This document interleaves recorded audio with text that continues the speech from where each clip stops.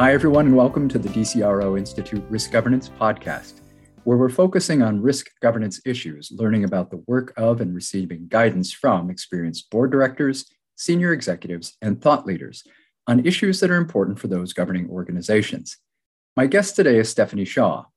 Stephanie recently started a new role as the Operational Safety Advisor Aviation for BP, responsible for advising on all matters related to aviation safety and the transportation of BP personnel. In her more than 30 years of experience in the aviation industry, she has held roles including the head of safety performance and risk at Gatwick in London, and led the introduction and development of the risk-based approach to regulation and a strategic approach to oversight. She spent 15 years in the Royal Air Force in air traffic control and takes an innovative approach to using big data in her work. Stephanie earned a master's degree with distinction in risk and safety management and is working towards her certificate in company direction with the IOD. Welcome, Stephanie. Thank you, David. Delighted to be here and great to chat to you. Well, and I've always enjoyed our conversation, so I'm glad we're having a chance to do this for others. You know, we've been talking over the last year or so about all sorts of interesting things in the governance space, and then this new role you've taken on with BP. So would you mind helping our listeners put your current work in context and tell us a little bit about it? Brilliant, thank you. Yeah, so I'm relatively new to BP, the energy company, and I've been with them for 9 months. My role, as you said in the introduction, is the Operational Safety Advisor, and that's pretty much looking at all offshore travel within each of the regional areas and making sure that's safe and efficient and effective.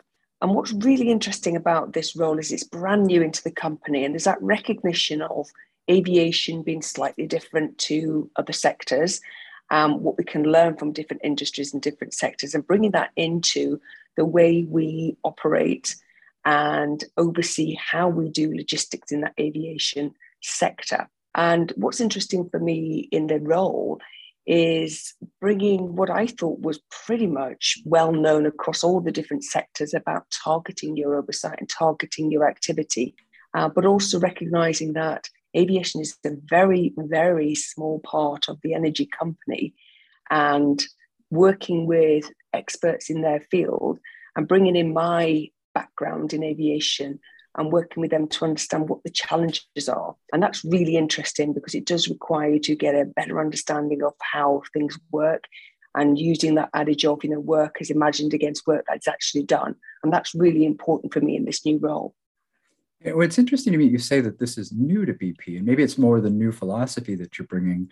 But I think about a company that has that global presence and in the places where they operate, that you have multimodal transportation, you have weather, you have political issues, you have all sorts of things that can affect the safety personnel there.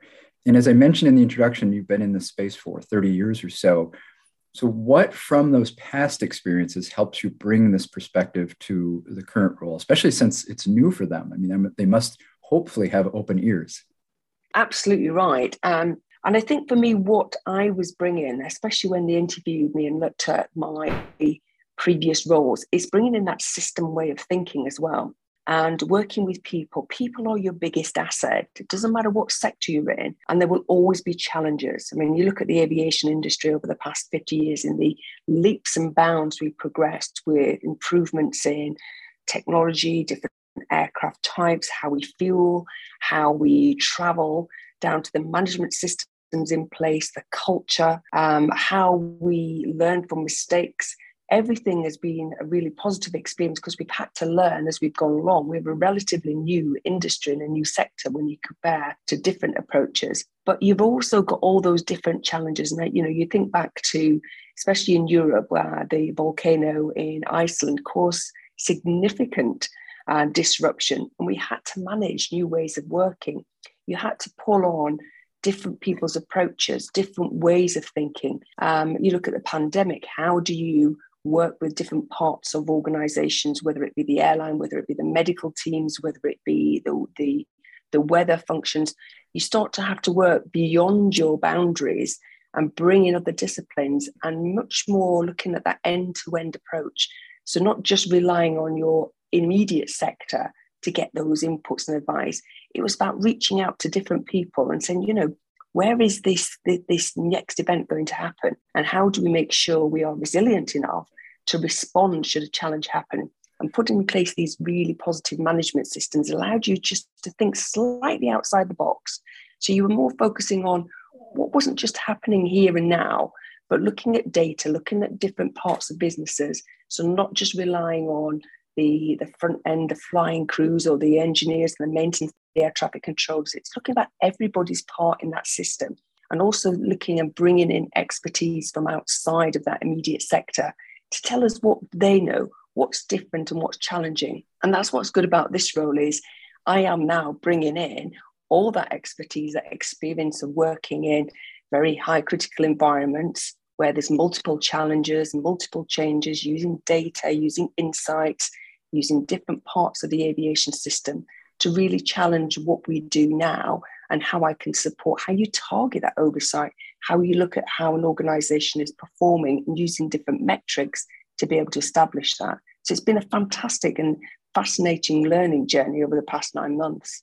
I would imagine with a company that size too, there are thousands of systems that it's dependent upon. And you talk about critical events and critical nature of the work. That's really human safety. And I think even if aviation is considered a small part of a company's work, human safety is usually very high on the list, because human safety is something that, obviously is of a personal concern to any responsible manager. But it's also something that gathers a lot of headlines if things don't work well. So most of us travel and don't think a whole lot about the safety of travel. But again, with so many systems you're dependent upon, have you had to try to learn all the systems that are operating right now in other places within BP so that it informs your systems work in the safety world?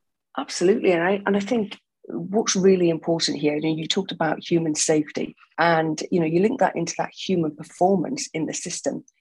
Nobody goes to work thinking they're going to have a mistake or going in deliberately to try and sabotage something unless there's something completely wrong. But generally, people pitch up to go to work to do a good job.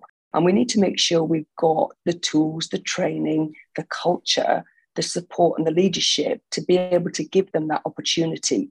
And especially joining, BP and where we are now, we've just going through a complete reinvent program, moving more towards that cleaner energy, moving into different markets in that respect. But that safety underpins every single thing that we do. And each of these systems needs to pull together. And like any big company, there's a number of systems and you could streamline and you can make efficiencies wherever you are. But generally, we're looking at how do our leaders show up each day? And what are those safety leadership principles that we want to promote and make sure that they are operating in our day-to-day environments? So whether you are flying in a helicopter, landing on a rig, or whether you are at a refinery or a production site, that safety leadership principle is so important to us, because we need to make sure our people feel safe, feel comfortable speaking up. And especially in the aviation, where we've learned a lot of examples about the just culture. And when I talk about just culture, it's about being comfortable, being in an environment where it's safe to speak up. It's safe to say, actually, I'm fatigued. Actually, I can't fly the aircraft today, or I'm not feeling well enough to operate in that sector, without the fear of being punished or without the fear of something happening to you.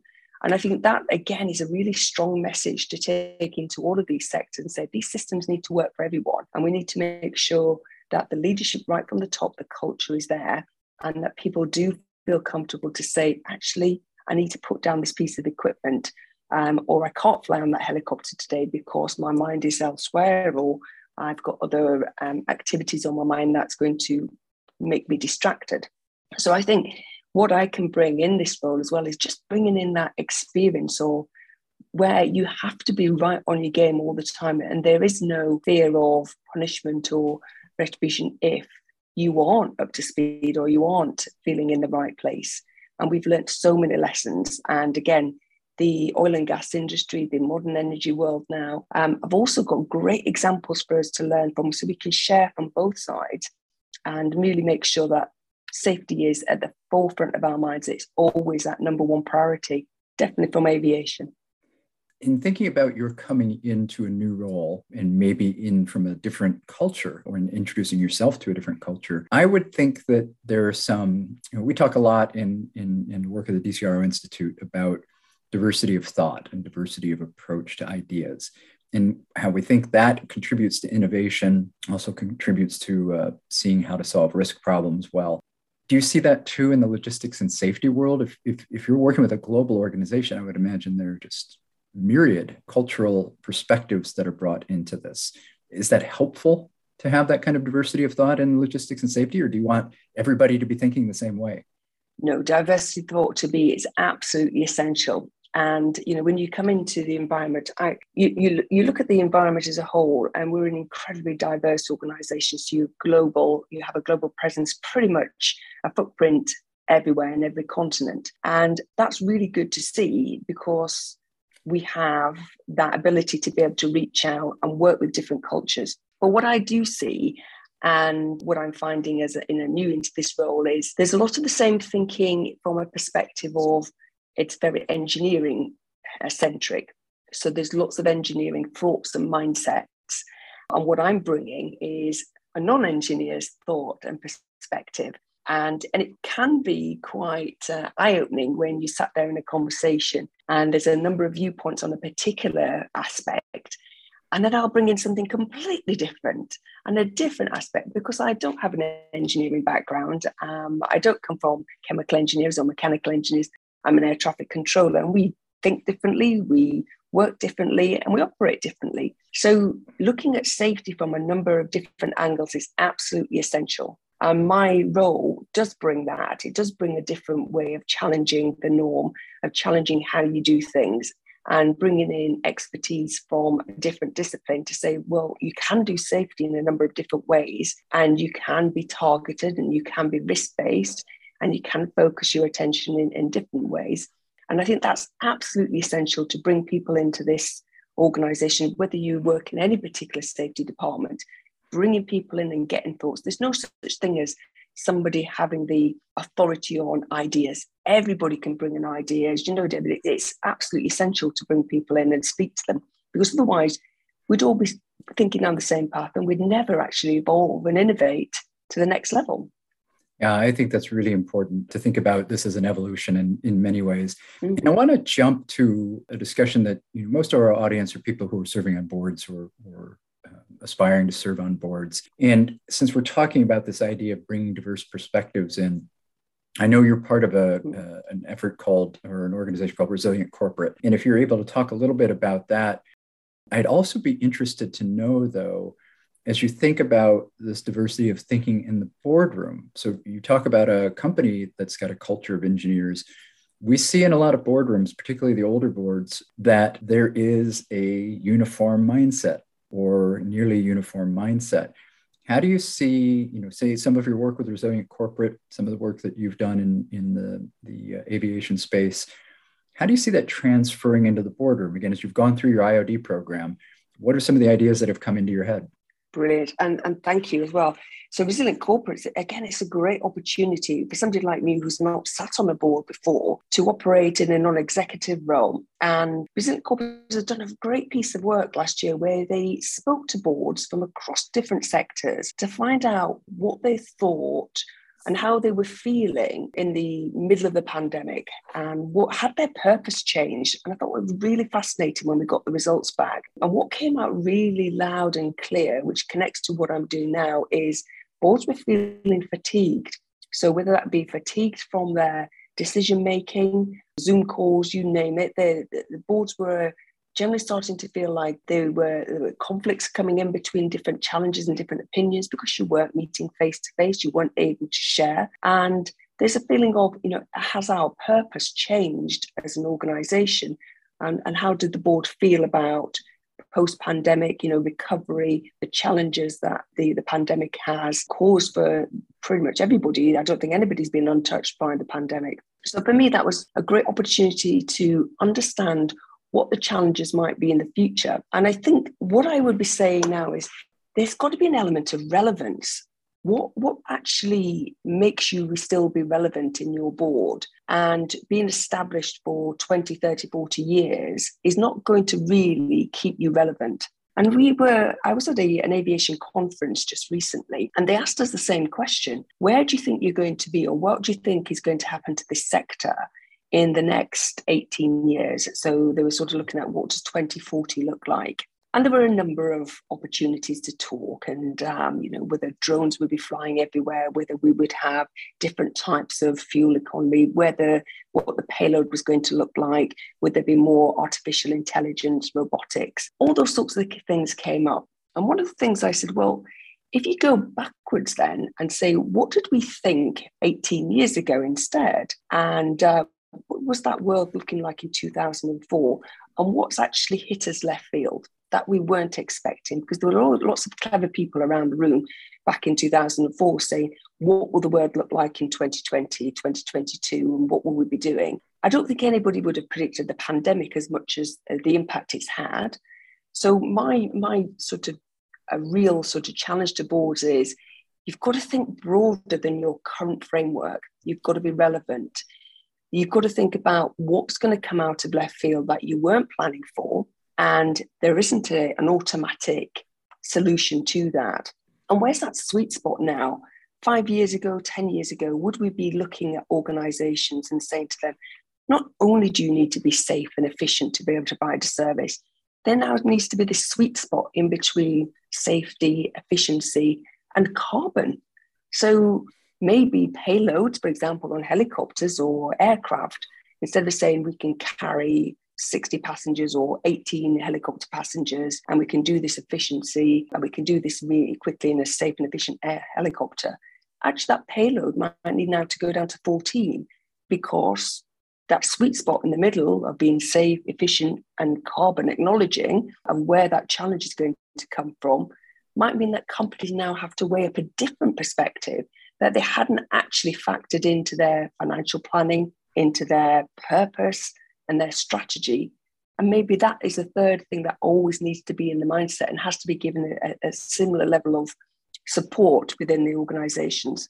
So yes, I would be saying to boards now, it is really about relevance, and how do you remain resilient in this changing world, and how do you bring that diversity of thinking? So don't always look for the obvious candidate for your boards.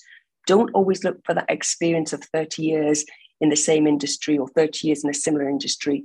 Bring people in. Let's start to bring in people in shadow boards. And not only doing that, when we're talking about managing upwards and downwards, boards could do with, shadowing younger people who are starting out on their career and see what actually challenges them, and how do then they bring in that expertise to be able to share, because that's where the left field is going to come in from. It's from that unexpected conversation, or those people that are working in their bedrooms now, they'll be coming up with the great ideas, and we won't see it coming for a long time. And then by that time, we're then going to have to adapt more quickly to be able to respond and remain relevant. The relevancy and just the expression, you've got to be relevant, that hits home. And I cite this often, but a really impactful conversation I had with a gentleman named Deepak Jain, who was running the Kellogg Business School at the time we met. And he talked about the single biggest risk any organization faces is not knowing its customers' needs in the future. And I think that's essentially what you're trying to get at. But to be in a boardroom and constantly asking, you said 2040, but constantly asking, what is it that we need to be in order to be relevant in the future? And that may be 3 years, 5 years, or 18 years, as you've looked at. So I think that's really important. And I love this idea of shadow boards. We'll have to try and explore that a little bit more if we have time. Yeah. But the thing, there are a couple of things I want to get back to again, in the systems notion of this, because the pandemic made more people aware of systems than anything I could imagine, in part because the systems had all been working really well. And then all of a sudden we had issues with human capital not being available. So I think about your work within BP and BP as a company. And this is true of a lot of companies, but I would imagine there is an enormous impact on a company when third-party providers are a big part of their work. So I would think, again, in transportation, that you're reliant upon numerous third parties. How do you manage the challenge of dealing with them in an environment like a pandemic, or in general, when you can't tell them exactly what to do? How do you incorporate that into your work? That's a really good point. And it is really difficult, isn't it? Because you don't have the same level of jurisdiction over whether it's suppliers, contractors, but there is an expectation that when you hire or you contract out a particular service, that service is going to be safe, it's going to be efficient, it's going to be effective. But there's an element of what I used to call leading beyond authority. You don't necessarily have the stripes on your shoulder to be able to order or ask people to do things that may be outside their remit, but you are morally bound and duty bound to make sure that service remains safe and efficient and delivers the product that you want. But also it's understanding where that risk lies as well. And I think, again, that's really important for us because, especially in my old job where as a regulator, you didn't own the risk, but you were very much aware of the risks in the system. And your job as an oversight manager or targeting that oversight, you had to understand what you could do to influence those actions and activities because you didn't actually physically own the risk. And it's the same sort of concept here where you're relying very heavily on contract staff to support services. We've got some very technical expertise in the business, and I'm still learning. So, hence, I'm just trying to work out which parts of the business does what. And it's fascinating every day. But contractors do make up quite a significant part of the business, which is great because you can't do everything yourselves. But we need to make sure that those values and behaviours that we all operate to are the same for our contractors. We expect the same, we look after them the same, we genuinely care about people, which is fantastic. But understanding how those risks are then manifesting themselves is a different story because you really need to understand what's going on. And it goes back to that work is imagined against work that is done. You really need to understand what goes on so you can manage that risk from a perspective of, I can't physically do anything about it, but I can influence. And I can influence by getting a better knowledge of how things are actually happening on the front line, what I can do to support them, then how I can replay that back to whether it's the board or the management team or the senior leadership group to say, this is where we need to focus our attention. So we may not have a direct input into it, but you can still influence and persuade by knowing exactly what's required and working with those people and really valuing them in your organization. Well, and how do you use the expression earlier, targeting oversight, if I'm remembering that correctly?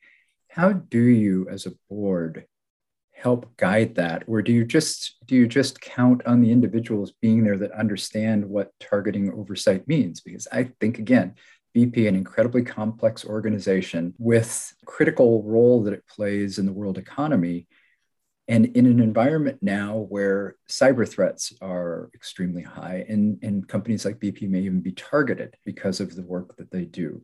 So how does a board then ensure that it's targeting oversight in the right places? Is it simply just making sure there are people like you in place, or is the board supposed to be doing more? I think it goes back to making sure that you understand your data. And for me, data is so important.